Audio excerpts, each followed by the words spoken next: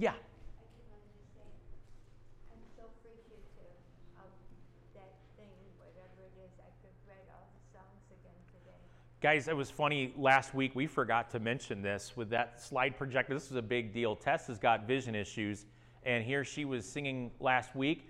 Here's what's a beautiful thing. Linda will sing in Tessa's ear so she knows the words to the song during worship, and you don't have to sing in her ear anymore.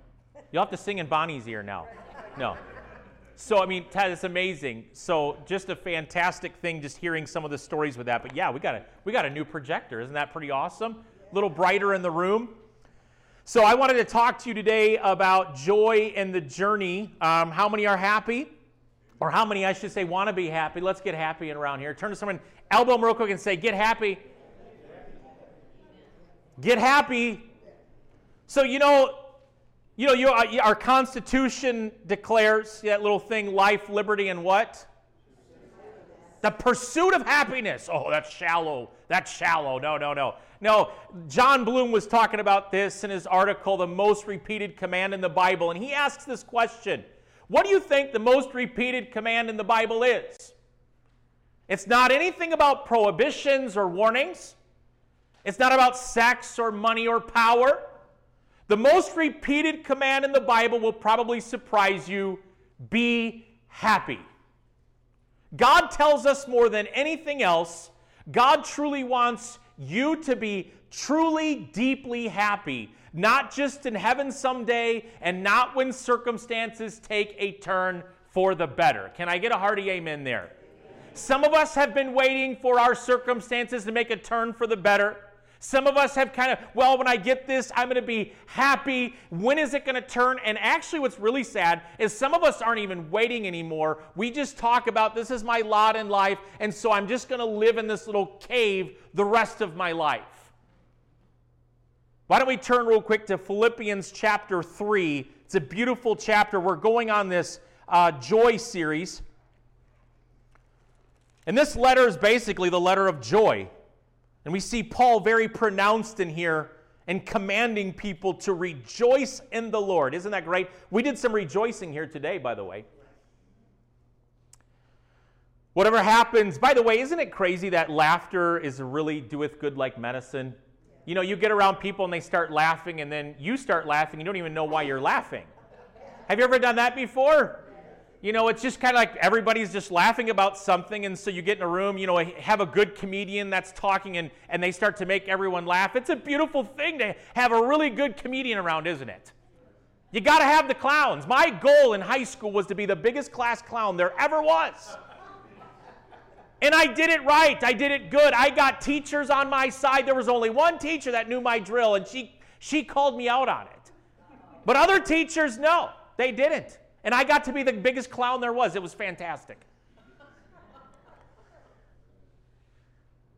Philippians chapter 3. Whatever happens, my dear brothers and sisters, rejoice in the Lord. I never get tired of telling you these things, and I do it to safeguard your faith. He starts right there and he says, whatever happens, rejoice in the Lord. I am doing this to safeguard your faith. One of the greatest things that will kill Christians is a Christian that has no joy. Can I get an amen there? Amen. You will basically become a practical atheist here on earth. Yeah, you might have written your insurance policy for heaven, but you literally are not even practicing your faith. You literally sit in doldrums, and he says, I do this to safeguard your faith. Watch out for those dogs. We're going to talk about this. Paul starts trash talking. Those people who do evil, those mutilators, who say you must be circumcised to be saved. I want you to get the spirit of Paul here. He called people dogs. How many like to be called dog around here? That wasn't very nice, Paul. He called people dogs, but we're going to expound on that. For we who worship, we worship by the Spirit of God, are the ones who truly are circumcised. We rely on what Christ Jesus has done for us. We put no confidence in human effort. Can I get an amen there? Amen. Though I could have confidence in my own effort if anyone could, indeed if others have reason for confidence in their own efforts, I even more. I was circumcised when I was 8 days old. I am a pure-blooded citizen of Israel, and I am a member of the tribe of Benjamin. Everybody go, man, that's pretty good. A real Hebrew if there ever was one. I was a member of the Pharisees who demanded the strictest obedience in the Jewish law. I was so zealous that I harshly persecuted the church. And as for the righteousness, I obeyed the law without fault. Isn't that great? Even Paul realized all of that was garbage. I once thought that these things were valuable. But now, listen to this and get this straight, folks. Get this straight, those of us who are thinking that reading our Bible more, praying harder is going to get us greater. Get this. I consider them worthless because of what Christ has done. Yes, everything else is worthless when compared with the infinite value of knowing Christ Jesus, my Lord. For his sake, I have discarded everything else, counting it all as garbage, so that I could gain Christ and become one with him. I no longer count my own righteousness through obeying the law. Rather, I become righteous through faith in Christ. Isn't that amazing? For God's way of making us right with himself depends on faith. I want to know Christ and experience the mighty power that raised him from the dead. I want to suffer with him, sharing in his death, so that one way or another I will experience the resurrection from the dead. I don't mean to say that I've already achieved these things or that I've already reached perfection. Can I get an amen there? But I press on to possess that perfection for which Christ Jesus first possessed for me. No, dear brothers and sisters, I have not achieved it, but I focus on this one thing, forgetting the past and looking forward to what lies ahead. I press on to reach the end of the race and receive the heavenly prize for which God through Christ Jesus is calling us. Let all who are spiritually mature agree on these things. If you disagree on some point, I believe God will make it plain to you, but we must hold on to the progress we have already made. Dear brothers and sisters, pattern your lives after mine. How many would you like to have that statement about yourself for people? Isn't that amazing? And learn from those who follow our example. For I have told you often before, and I say it again with tears in my eyes, that there are many whose conduct shows that they are really enemies of the cross of Christ. They are headed for destruction. Their God is their appetite. They brag about shameful things, and they think only about this life here on earth. But we are citizens of heaven, where the Lord Jesus Christ lives, and we are eagerly waiting for him to return as our Savior. He will take our weak mortal bodies and change them into glorious bodies like his own, using the same power with which he will bring everything under his control. That was a huge chapter and a big reading, but there is a lot of meat and potatoes in there, isn't there? Rejoice in the Lord. By the way, us, his mighty people, have the opportunity and privilege to go to the holy mountain today, don't we? We did it.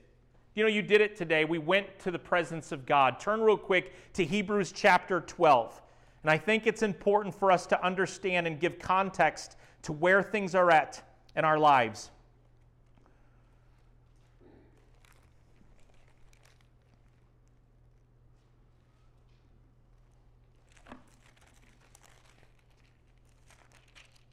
Hebrews chapter 12, and a call to listen unto God.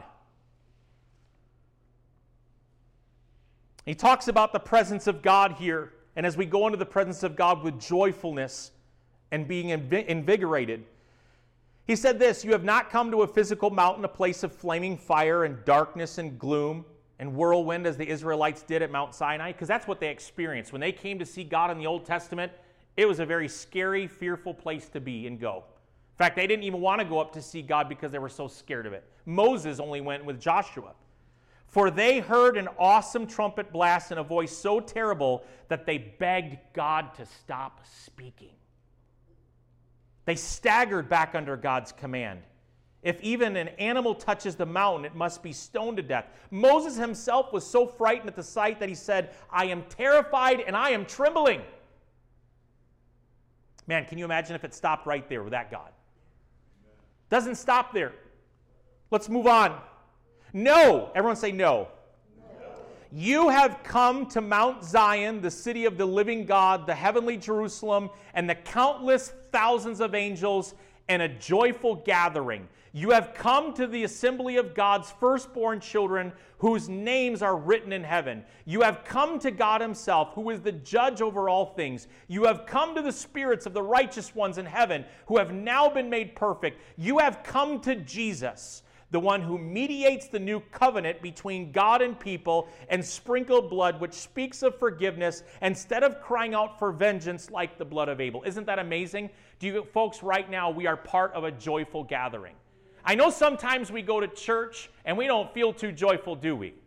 I've said it before, you're driving down the road and the stoplight happens and you're really mad. I've told you there's like 3 or 4 stoplights in Rockford that I would take an axe to today if I could.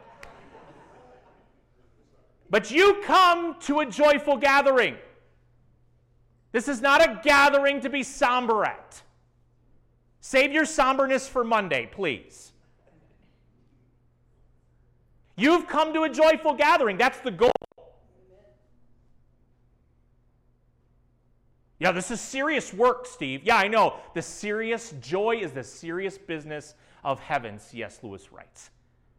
Joy is the serious business. You want serious business? Then you're going to have to grab hold of some joy. This day, by the way, for you, if we forget sometimes, we get so short-sighted that we forget that this day, today, this Sabbath day that we meet together on Sunday, is about hope and healing. We preach hope to you. This day is to focus all of our attention on the risen Savior. This day, a Sabbath day, is a holy day set aside to do one thing: to honor God. Surrounding you today, by the way, are peoples whose names are written in the Lamb's Book of Life. Isn't that crazy? Turn to someone and say, you're on that list, right? So you got this book up in heaven, the Lamb's Book of Life. And the minute you receive Jesus Christ as your Lord and Savior, this unerasable ink comes out, right, Jim?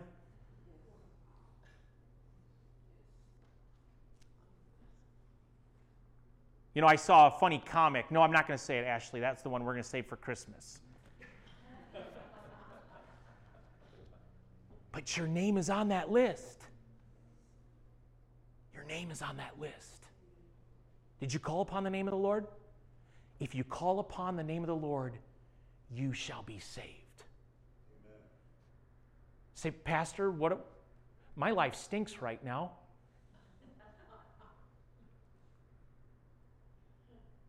Maybe it does. Anybody ever been in stinky places in life? Yeah, they stink. No one's denying the stink there. Honestly. But the Lamb's Book of Life, joyfully, in the corridors of heaven, you're surrounded by angels, and you're brought into the presence of God. Not a fearful God, although the Bible declares that we come into the presence of God with an awesome fear. There is a fear of understanding that He is God and I am not. He is not like us.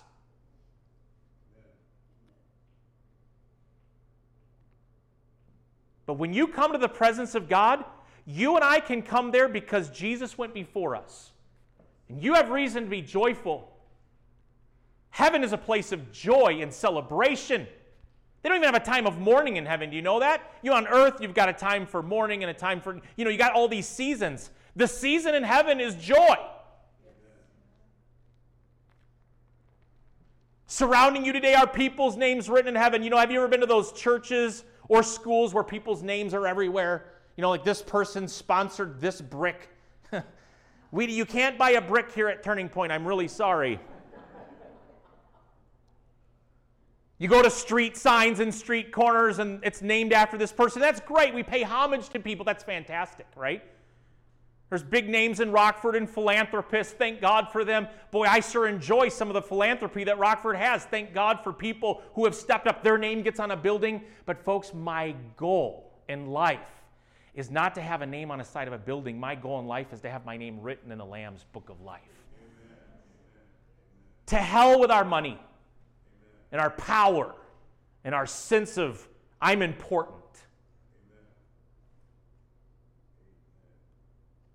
It's so important for us to understand that name. He says in verse 28, Since we are receiving a kingdom that's unshakable, let us be thankful and please God by worshiping Him with holy fear and awe, for our God is an all-consuming fire. Folks, I want to tell you, never let His praise leave your lips.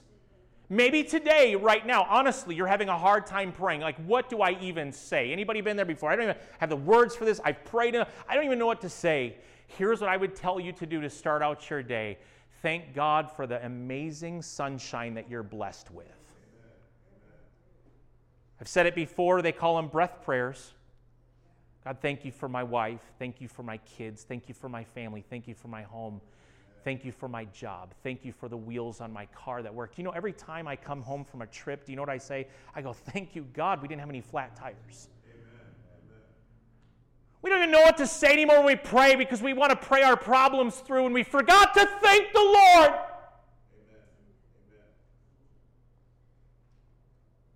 When are you supposed to praise Him? He says this, rejoice in the Lord always, whatever happens. Whatever happens this week to you, praise Him. Amen. You have a crummy week last week, throw it in a trash can and praise Him anyway.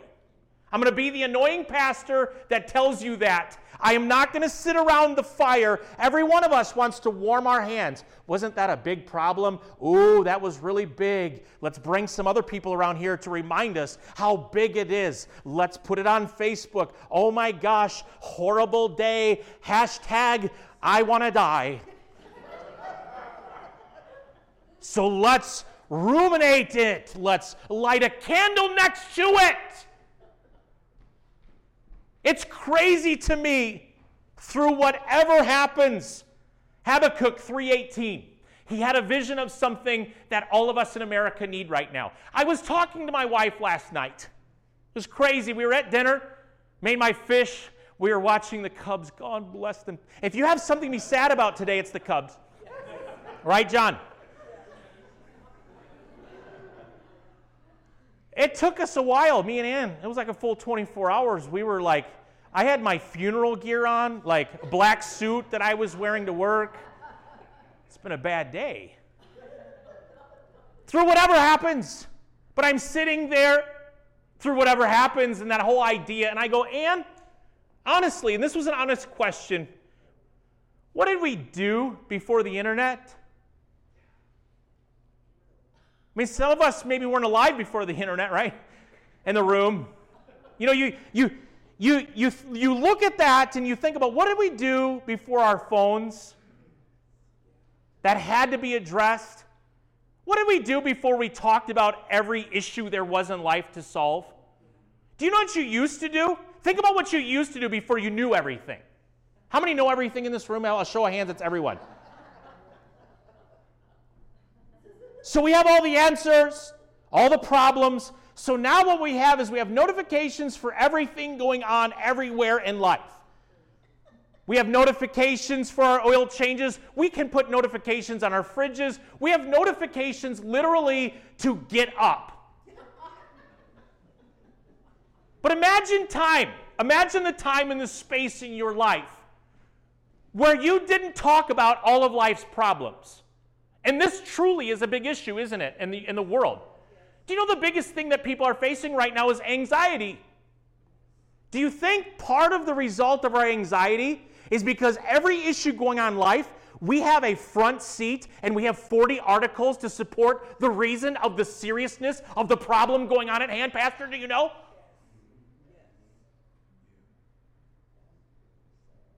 I mean, what did we do before it? It's only been... Like Facebook came out when? 2003 or 4 or 5? It's not been forever, folks. You were a different person before that. Come on, let's be honest. You were different. I was different. The chemistry in your brain, the electrons, they move. You know that. You change. And now, we detach ourselves from the spirit of joy and we grab hold of anxiety. We are different people. And it's not because culture changed, it was because we changed with culture.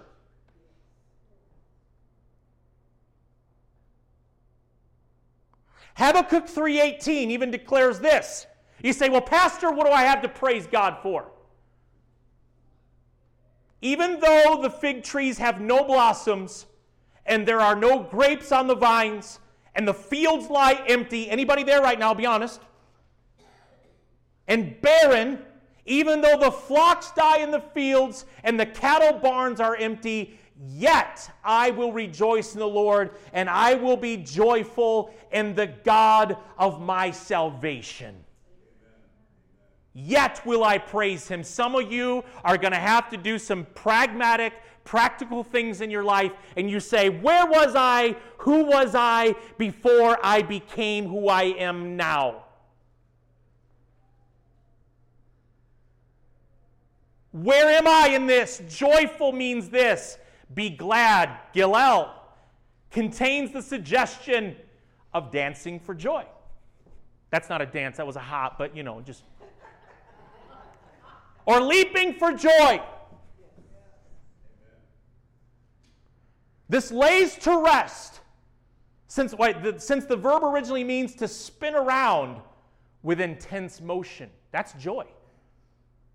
This lays to rest the notion that the biblical concept of joy is only a quiet, inner sense of well-being. God dances for joy over Jerusalem, the Bible declares, because of his people. Not this inner sense of I've got it all together, I'm cool and collective. Some of you in this place have got it too together.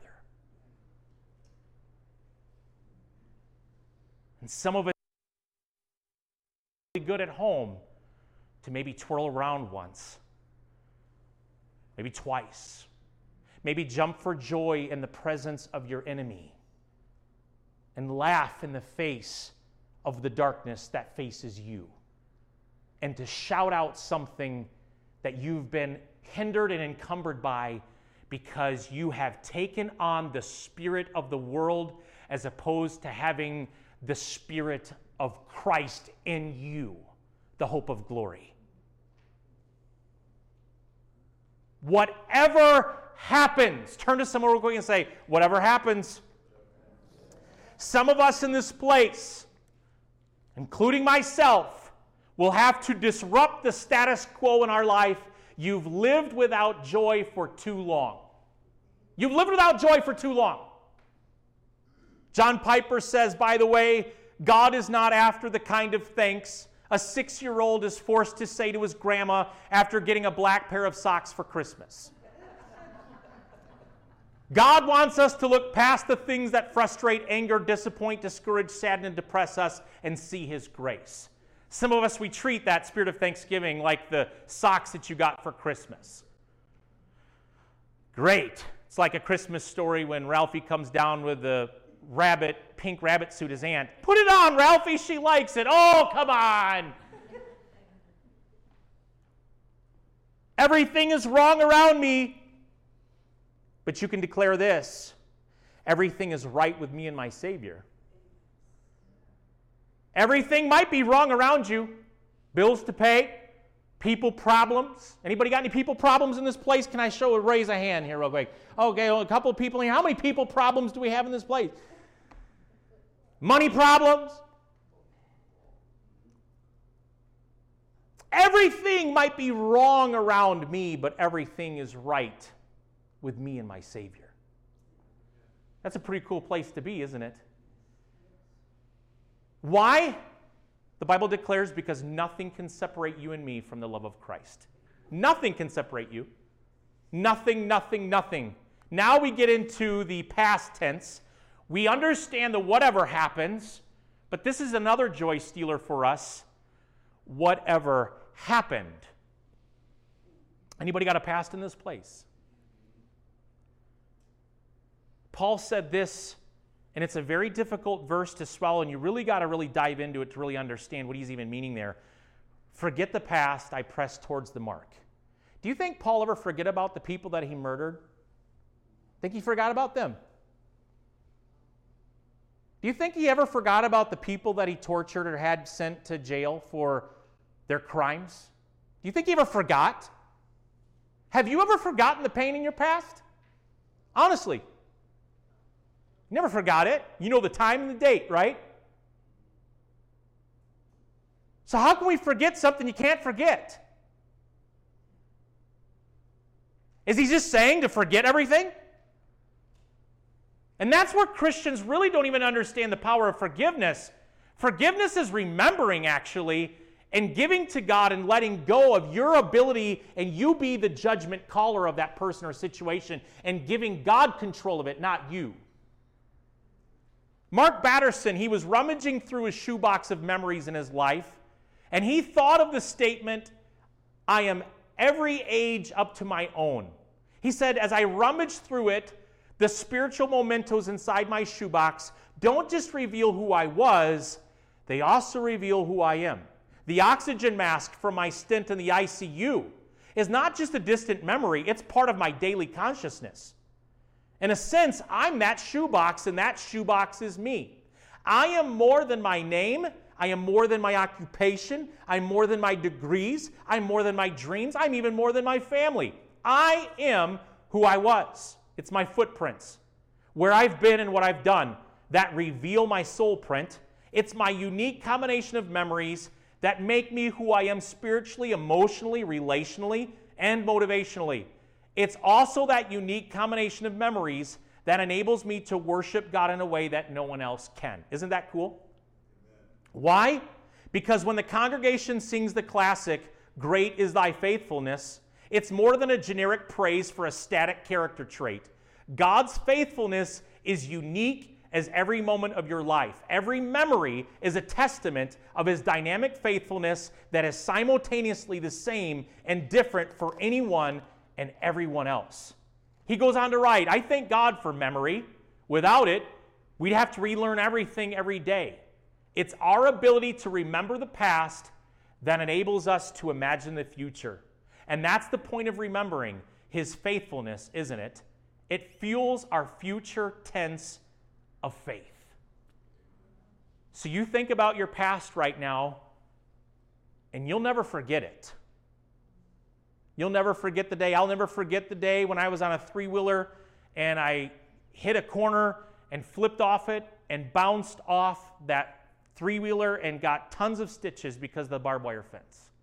I will never forget the pain that I experienced that day. And do you know what was crazy about that accident? Where I experienced all my pain was in my ankle as it hit the handlebars. That was funny. My shoes came off. Why do shoes come off at every accident? But I'll never forget it. The most painful part for me was that stupid ankle of mine. How many of you remember those pains? So what are we going to do with the pain? What are you going to do with the memory? Here is a beautiful thing that a Christian has that an unbeliever doesn't have. The unbeliever can't redeem the past. The unbeliever has no ability to go into their past and make something bright out of it, but God can.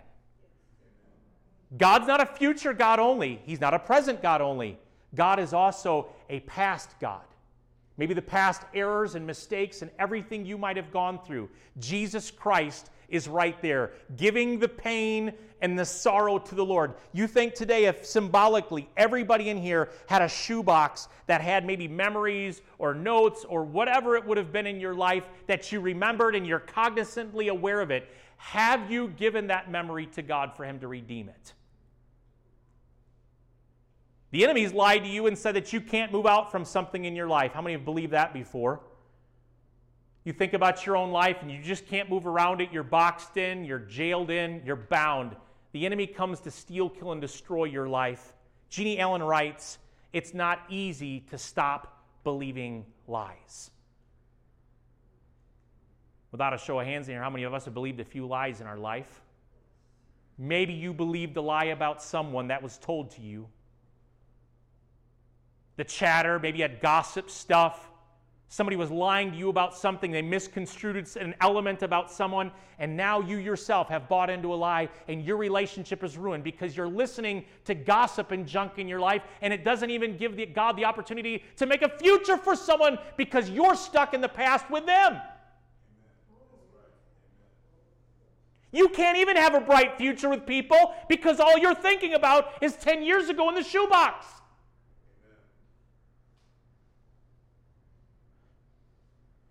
You know, the Bible says to cast off every imagination that exalts itself against the knowledge of God. Our imagination is really crazy sometimes, isn't it? And our imagination goes to really weird, crazy places. And don't tell me that our imaginations aren't joy stealers. They are. We think of the craziest elements of life for us and for people around us.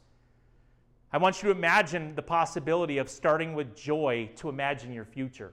Imagine thinking about joyfully the future of America. Can't have joy right now. Did you read the newspaper? I got joy. Man, do we serve a redeeming God who brings revivals to the nations? Amen. Didn't get any amens there. Do we serve a God who brings revival to nations? Yes.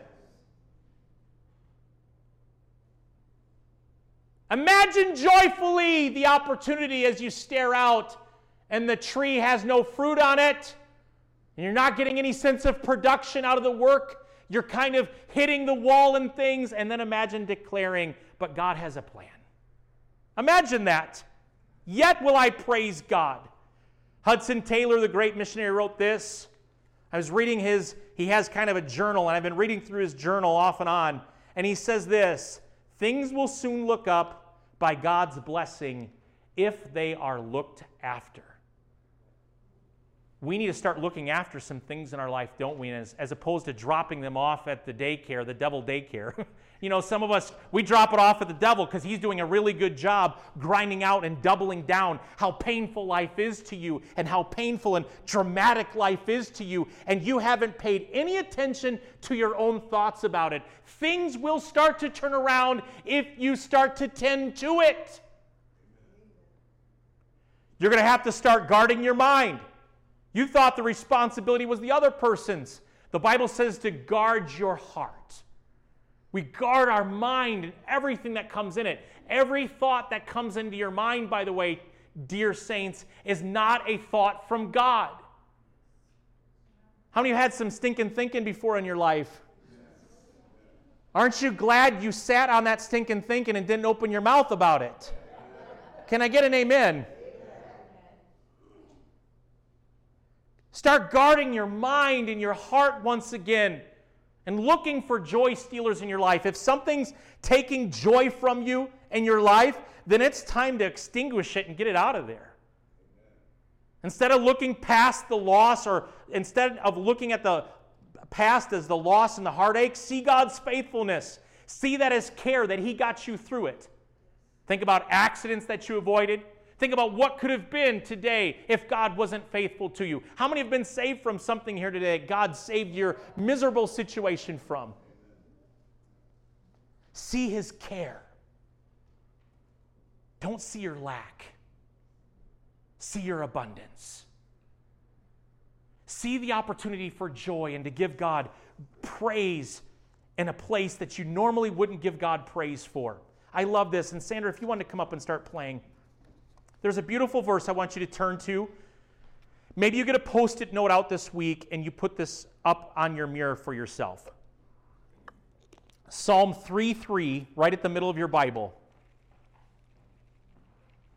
If we're going to get joy back, we're going to have to start taking the Word of God serious again. Amen?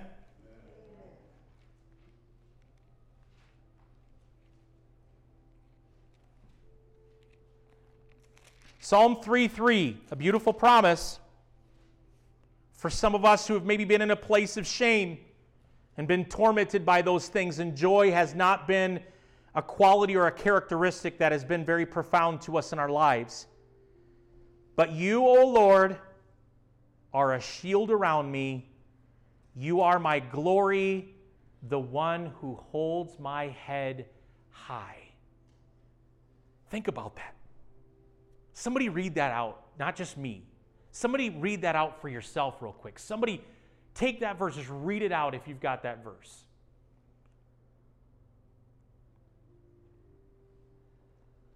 It's hard to read, isn't it? But you, O Lord, are a shield around me. You are my glory, the one who holds my head high. Amen. Anybody else want to read it?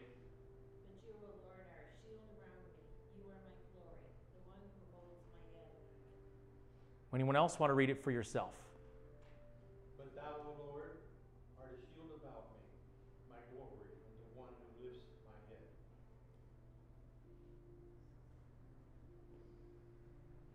One of the hardest things to learn in life, just personality, business, or whatever, is making eye contact with people. Isn't it hard sometimes?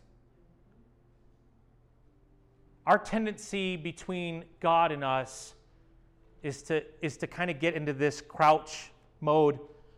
Don't look at me, God. Cover me up. The Bible declares that your God and my God is a shield around us. You're my glory. And lift my head. I want you to have a habit this week, because our tendency is we sit down, we fold our hands, because folded hands mean that you're religious and you're a Christian, right? And we close our eyes because you have to close your eyes in order to see God. You knew that, right? How stupid we've become. And you know, Paul called these people dogs. They called them mutilators. Because what they did to the church in that day was they were saying, yeah, the cross is kind of important, but you got to make sure you get circumcised and you do these 4 things and you run on that spiritual treadmill, because that proves that you're a believer. And we still have dogs and mutilators in churches today. Most of those churches are dying, thank God. Amen?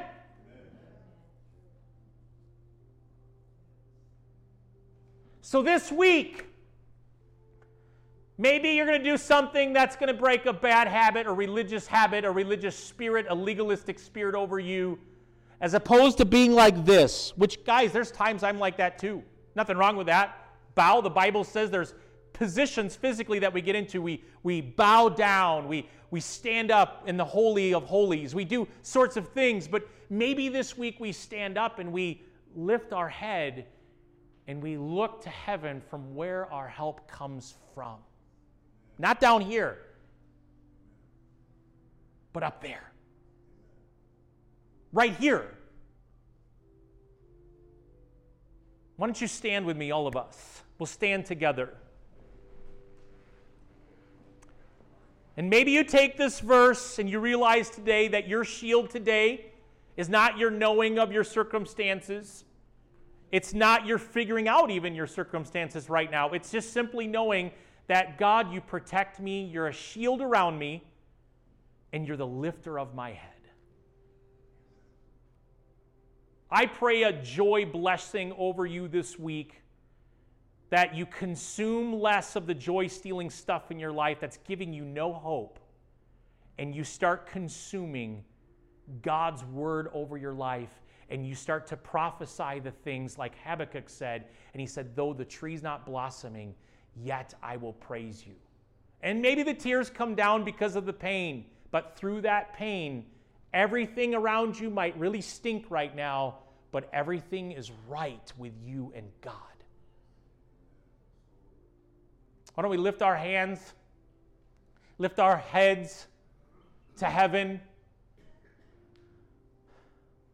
And I want you to proclaim this as you look to heaven. Say, Dear Jesus, thank you for filling me with joy. Thank you, God, for raining down on my life, for being a shield about me, for being the lifter of my head. Sorry, God, that my vision has been at my feet and not towards the heavens. That it's been in the ground and not lifted up. I give you me today, God. I will be a container of happiness and of joy. I am contagious because I'm filled with joy. And though things around me might stink, it's great with you. And thank you, God, that these tears are not wasted. That these prayers aren't wasted. And that I have friendship with you. I choose to enjoy you. Why don't you close your eyes now? I'm going to pray a blessing over you. Father, the family of God, the people of God here in this place, I thank you that we are not driven by culture and we're not driven by the mood of the culture. And forgive us, God, for our moods have been dictated to us by the winds of the day. And the world is constantly changing. It lacks focus. It eats itself. And we have eaten each other. And forgive us for being mutilators. And forgive us at times for being dogs. For we have chosen a law that is dead as opposed to the cross in Christ, who was alive and risen. I have come to give you joy and joy in its abundance. God, thank you today for blessing these dear saints whose names are cataloged in heaven. They're not lost. Angels in heaven right now are not wondering, okay, what do we do with this? Where's that paper? God, you have written their names on the palm of your hand because they have called upon you. Today, God, thank you for the assurance and thank you for giving our church rhythm back so we can dance again, so we can hop and step and leap for joy. That we're not thanking you because of the pair of black socks you gave us. We're thanking you, God, for you have given us new life. Thank you for this church and the expression that people have. Thank you for giving us personality back. Thank you for giving us the eye, the look, the vision. Thank you for giving us our taste receptors for life back.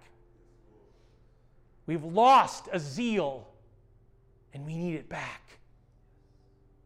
Father, thank you for giving us a zeal and a fullness, an expression, and a church, Western church that has been without expression. Thank you, God, for giving us expression of your Holy Spirit, which changes nations. In Jesus' name we pray. And everyone said, Amen. Folks, I love you so much. I guess maybe we'll keep on the joy thing next week, right? Might as well stay happy, right? So I love you guys so much. Don't forget to jump into the cafe and hang out for a little bit, talk to some people, and the sign-up sheet there. And thank you to all with us helping out that family. I sent that text out. It was kind of a last-minute thing that happened. But thank you, everyone, for helping that family out that's in that hotel there. We were able to give them some gift certificates to the grocery store and help them for this week here where they're staying. So God bless you, and I look forward to everything that's going to happen this week. Amen.